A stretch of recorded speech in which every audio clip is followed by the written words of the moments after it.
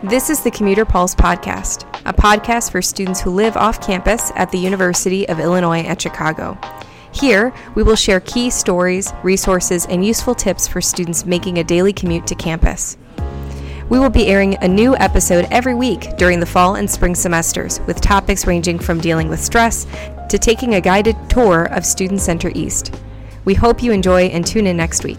If you're a student and would also like to be part of the Commuter Pulse podcast team, you can learn how to record, host, and edit audio by contacting Christina Garcia at kgarcia4@uic.edu.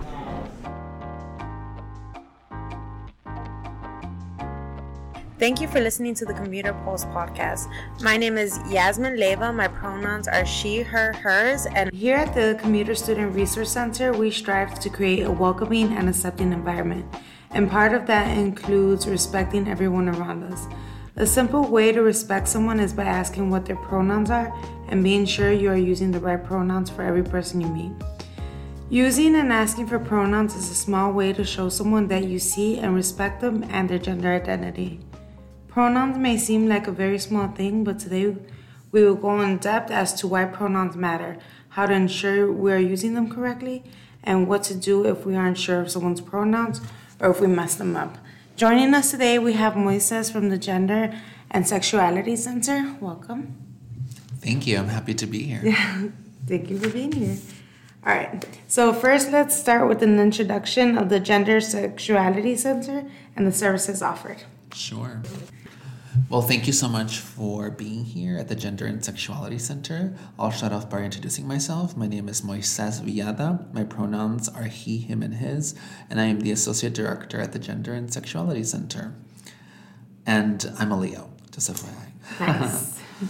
So the Gender and Sexuality Center was actually founded in 1995. So we are actually embarking on our 25th anniversary. And we're one of the 7 cultural centers under the Office of Diversity. And we are located in the Behavioral Sciences building.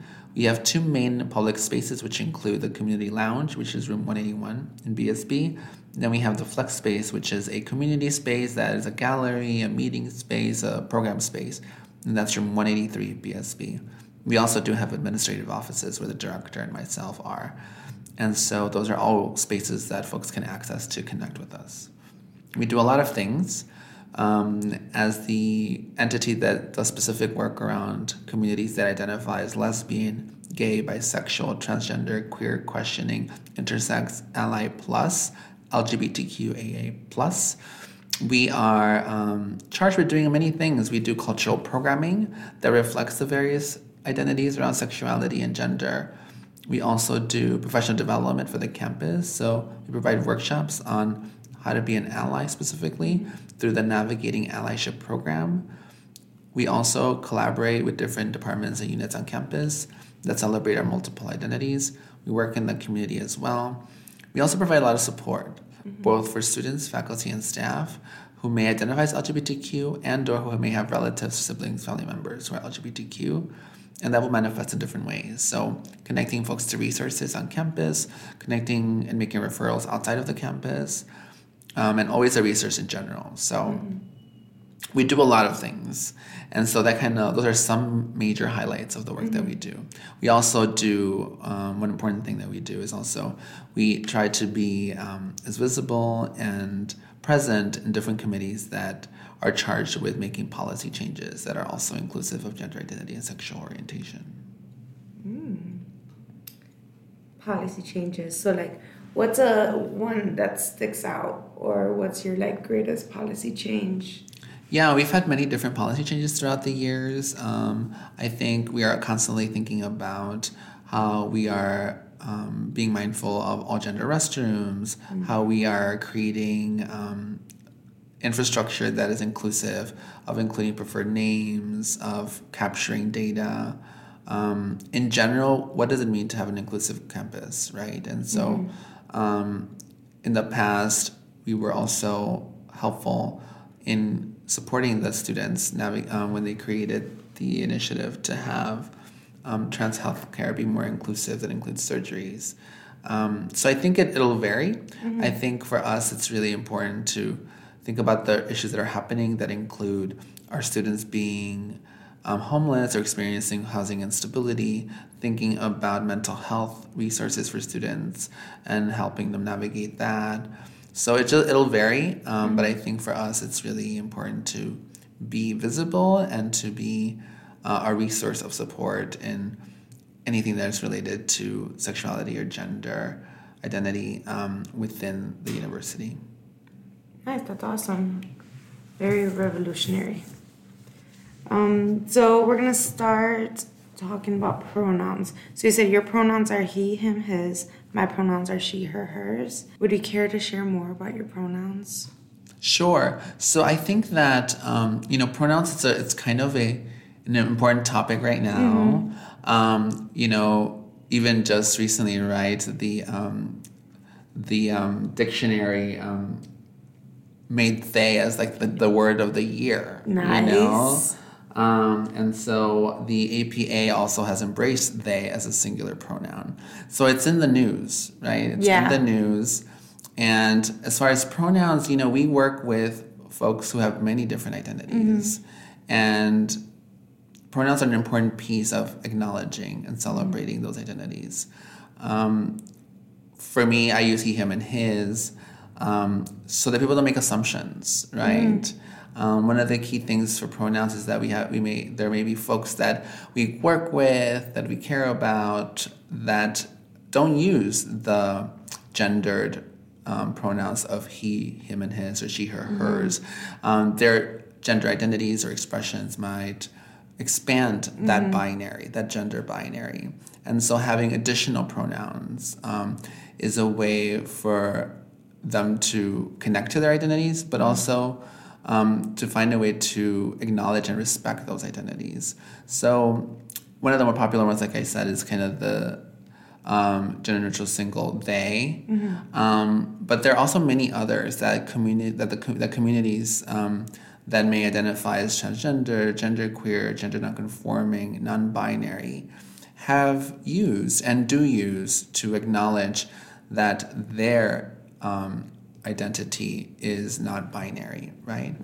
And so for me as an educator and as a staff member and also a member of the larger community, it's important for me to mention my pronouns so that I can create space for others who may feel marginalized or not included. And so as a cisgender person, as someone whose gender identity and the gender I was assigned aligns, right? I have a responsibility to create space for folks who are not cis, right? Who are transgender, queer, gender nonconforming, non-binary. And so that's one way of creating space and awareness, because that's the thing around pronouns. When you're able to acknowledge a pronoun, you're able to acknowledge that maybe you have other access and privilege. So other folks who are non-binary may have to navigate the world, and there are assumptions made. There are spaces that may not be inclusive or welcoming. But for some of us who don't have to navigate that, for us to acknowledge that we have access and privilege is a way for us to be aware and to be more alert and inclusive when we're navigating the world, right? And it's such a small thing you can add to the end of an introduction that makes a huge change and a huge impact, and just like you said, creating a welcoming space. Yeah. And it takes time to kind of get into the practice of doing that, and I think that's sometimes what folks are resistant to, folks who are not used to using alternative pronouns or other pronouns. They may be resistant because it may sound quote unquote grammatically weird, which as we know now, right, it's completely grammatically correct. Yeah. But also that it's kind of a quote inconvenient, end quote, right? Yeah. And I think what I say with any identities, but also specifically around the pronouns, is that anytime you're inconvenienced, you have privilege. And so we have to be able to step out of that space and mind frame because it really creates not only an inclusive space, but it can create. It doesn't mean it automatically will. So we want to be very clear, right? Yes. But it has the potential to create more awareness and inclusivity because you are acknowledging all of these systems to some extent, right? And you're providing a window for folks to disclose if they choose to, right? And again, it moves us beyond the binary, right? But we're not used to that. The general culture is not used to that. And shifting, moving beyond what is typical or mainstream is hard for folks, right? At the same time, it's only when we step into that truth that change happens, right? So just quickly, would you be able to go over like the difference between gender expression, gender identity? Sure. So as we think about pronouns, right? Pronouns are gender pronouns, right? We have to think about the conversation around gender, right? And so gender identity is someone's sense of gender, which is beyond what we have typically learned gender is, which is a binary, right? So someone's gender identity is someone's sense of gender within themselves, what they think they feel their gender to be. Gender expression is the external characteristics that folks may express in thinking about gender. So those can include haircut, they can include clothing, they can include mannerisms, any of the external indicators that folks communicate gender through. And so sometimes those are linked and aligned, sometimes they are not, right? So somebody who was assigned a specific gender at birth and whose gender aligns with that, they would be cisgender. Somebody who doesn't have that experience may potentially identify within the umbrella of transgender and or other gender identities that may include genderqueer, gender nonconforming, non-binary, etc. And so gender identity, again, is what someone thinks, believes, feels their gender to be, as opposed to the general ideas of gender that are assigned at birth and or linked to genitalia, chromosomes. The other term would be like sex assigned at birth, right? So those are all tend to be very binary. Also important to consider that gender is a social construction, and that when we think about gender, we also have to think about it from multiple angles, from geography, from race, ethnic lens, like all of these pieces, because gender will look differently all over the world. And so it's a construction. And so gender identity is what someone and how someone expresses their own gender and what they believe their gender to be. Nice. So how has the use of pronouns affected your life?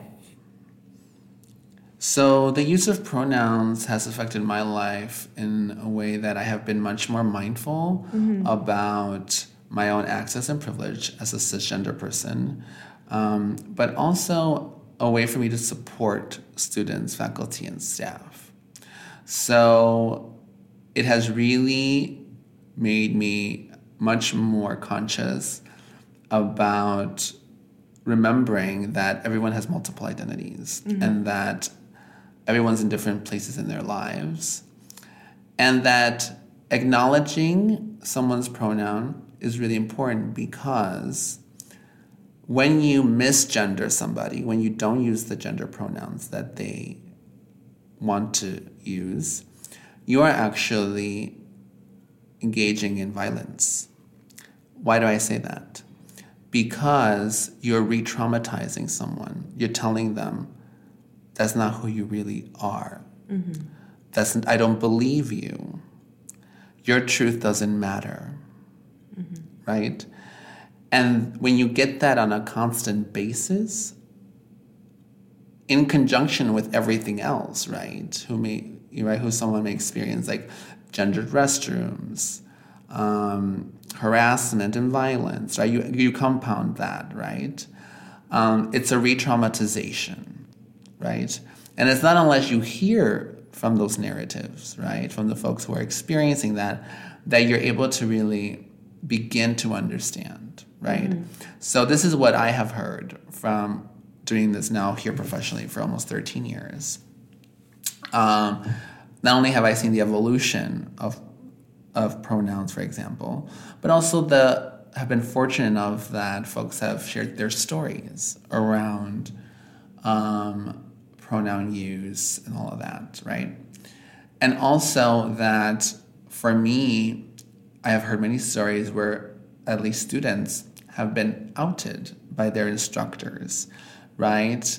Because maybe the faculty member doesn't want to use the preferred name that's listed on there on the roster, or if it was even available. Now there is that option, or the pronouns, right? And so I think that it's also a way to, again, be mindful of people's journeys. We have to remember that we are all on an identity development journey, and that there are different stages to that, and that if we're able to find space for respect, it helps in the healing of the trauma that has been already happening, right? As an example.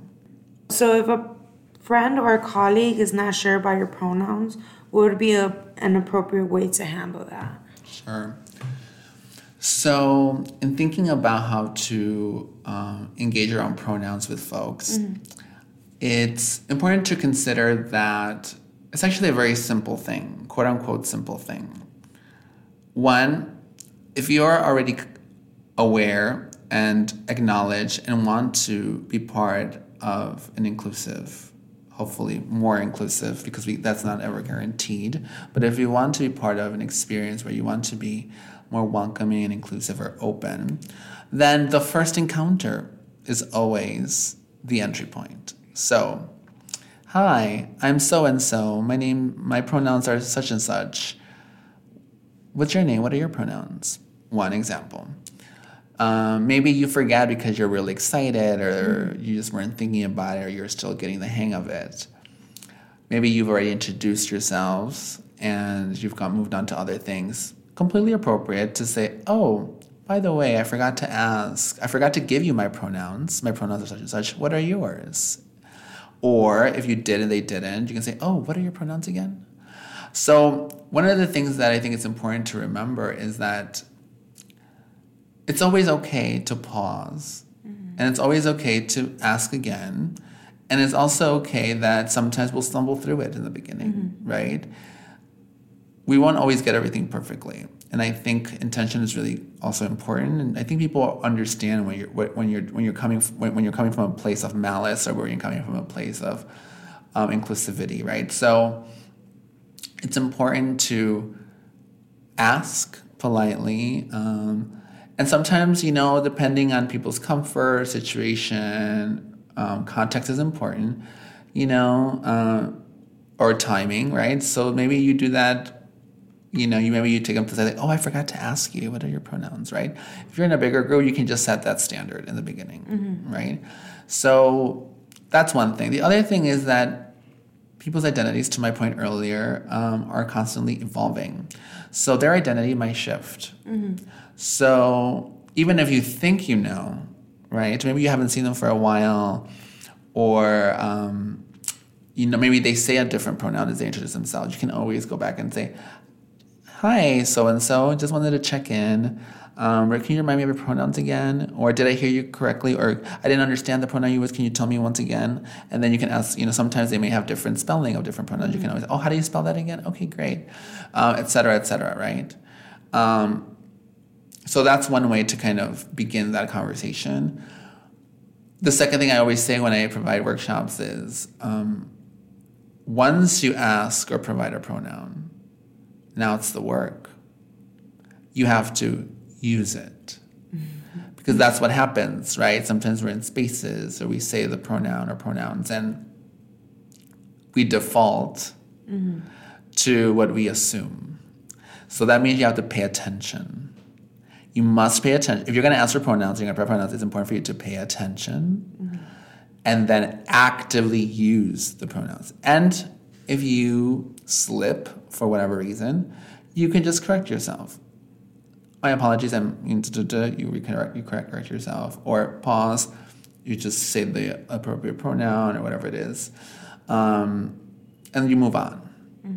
It's just move on, And that's important. You need to be proactive, right? So you're asking for pronouns, then you have to learn the pronoun and then actively use it. And if you stumble, then you just correct yourself and move on. That's just it. Do you have any advice on inclusive languages? Like, I know the they, them is usually a safe alternative. Yeah, so I think as with any identities and with any person, it's always important to be mindful of what the person wants, how they want to be identified. Some folks don't use pronouns. Some folks don't want to use the gender pronouns or the neutrals or the new ones, right? Or the alternative ones that might be out there. They may just use their name, the name that they disclose. They may use an initial, right? So, let's say someone's in the space and they say, "Hello, my name is Michael. I don't use any of the pronouns," and then whatever else they say in the introduction. So let's say we're in a group where we're interacting, and we're going to say, "I liked what Michael said. Michael's point is great," right? So I think that's how you that's how you would use that in place. Some people use initials as well, and people will provide different ways of addressing them for various reasons, right? And some of those reasons are private, right? And some of those reasons some folks may be able to disclose. But the point is that it is important to honor and respect where people are coming from, right? Because everyone's in a different place in time. And the way we would like to be addressed too, right? Like, my name is Moises, right? And I don't say Moses, right? Or Moises, or Moises. I mean, there's just so many variations of it, right? I understand that people might stumble through it. I get it, right? But, right, it's important to honor how people want to be addressed, because that might be linked to many different reasons, right? And so, and I guess the whole point of this conversation too is that pronouns are just one piece of many layers that are linked to gender identity and expression, right? So all of us have a gender identity, right? All of us also have a sexual orientation. They're two different things.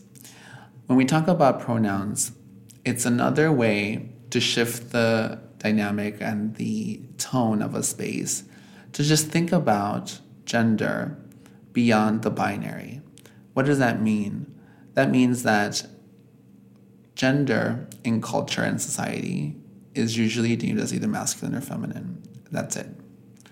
But we know that gender is a spectrum, and we know that people now more so than ever are really exploring, embracing, celebrating, challenging the norms of what it is to be masculine or feminine. And so pronouns are one way of doing that. Again, there are many different reasons that people may use pronouns that are not traditionally binary. But that also is a way for folks who are not experiencing that journey to think about their own way of engaging with gender, because sometimes we don't think about it. And it's up to the dominant groups to step into the work, because folks who are marginalized are already dealing with many, many layers of oppression. And so being proactive about how to acknowledge people is a step closer to embracing this diversity. I love it. Thank you. Any last questions, thoughts, shout-outs? I think that it's important to continue the conversation. Mm-hmm. I think that practice is important. I think that this is going to continue to evolve. So this is a moment in time. But in 5 years, 10 years, we're going to have probably a completely different understanding of addressing someone, right? Mm-hmm. And the whole pronoun conversation. Or maybe not. Maybe the conversation will be like, this is just part of the deal and this is not a big deal anymore. That would be ideal, correct? Mm-hmm. But I would just say to folks that if you are transgender, genderqueer, gender nonconforming, non-binary, plus, we hear you, we see you, we acknowledge you. 1. 2, I would invite those who don't identify as such to step into the work, to move beyond the comfort, and really get over it. Right? I mean, that's just the fact. Like, get over it. Mm-hmm. Like, right? The more you get with the program, right? As I say, the more we're really able to continue to grow. That's the whole thing, right? Mm-hmm. Literally changing the pronoun is not, for us cisgender folks, it's not gonna, stop. Yeah. It's not gonna completely ruin our lives. Yeah. Like, it's not even like that, right? Yeah. We don't have to navigate misgendering. We don't have to get re-traumatized. We don't have to be harassed. We don't have, I'm talking about folks who are cisgender, right? Mm-hmm. That doesn't mean that you're not harassed for other things, mm-hmm. right? Because we all have multiple identities. But my point here is that it's really just important to be aware of how sometimes we are perpetuating systems of oppression. And that's part of it.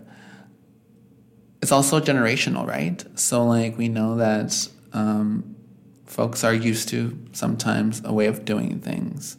But we're in a culture, time, and space where people are celebrating, acknowledging, sharing their experiences around the expansive ways to identify within gender. And it's up to all of us to really, specifically folks who are cis, to really shift the climate for everyone, because everyone gets something out of it, actually. We all get liberated when we liberate other people. Mm-hmm. So thank you. Thank you. It's beautiful. Thank you again for being here. The Gender and Sexuality Center, again, is in BSB. You can find Moises there. Okay. Yes, and stop by, say hello. During the academic year, we are open Monday through Thursday, 10 to 5, and Fridays, 10 to 2. Find us on our website, gsc.uic.edu. We are on Instagram, Twitter, and you can also log onto our website and be part of our listserv. Stop by the center anytime during the academic year. And we look forward to engaging with all of you. Yeah. Thank you so much for listening.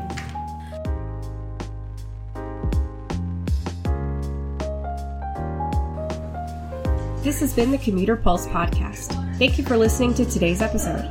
Catch a new episode each week during the fall and spring semesters. Until then, commuters,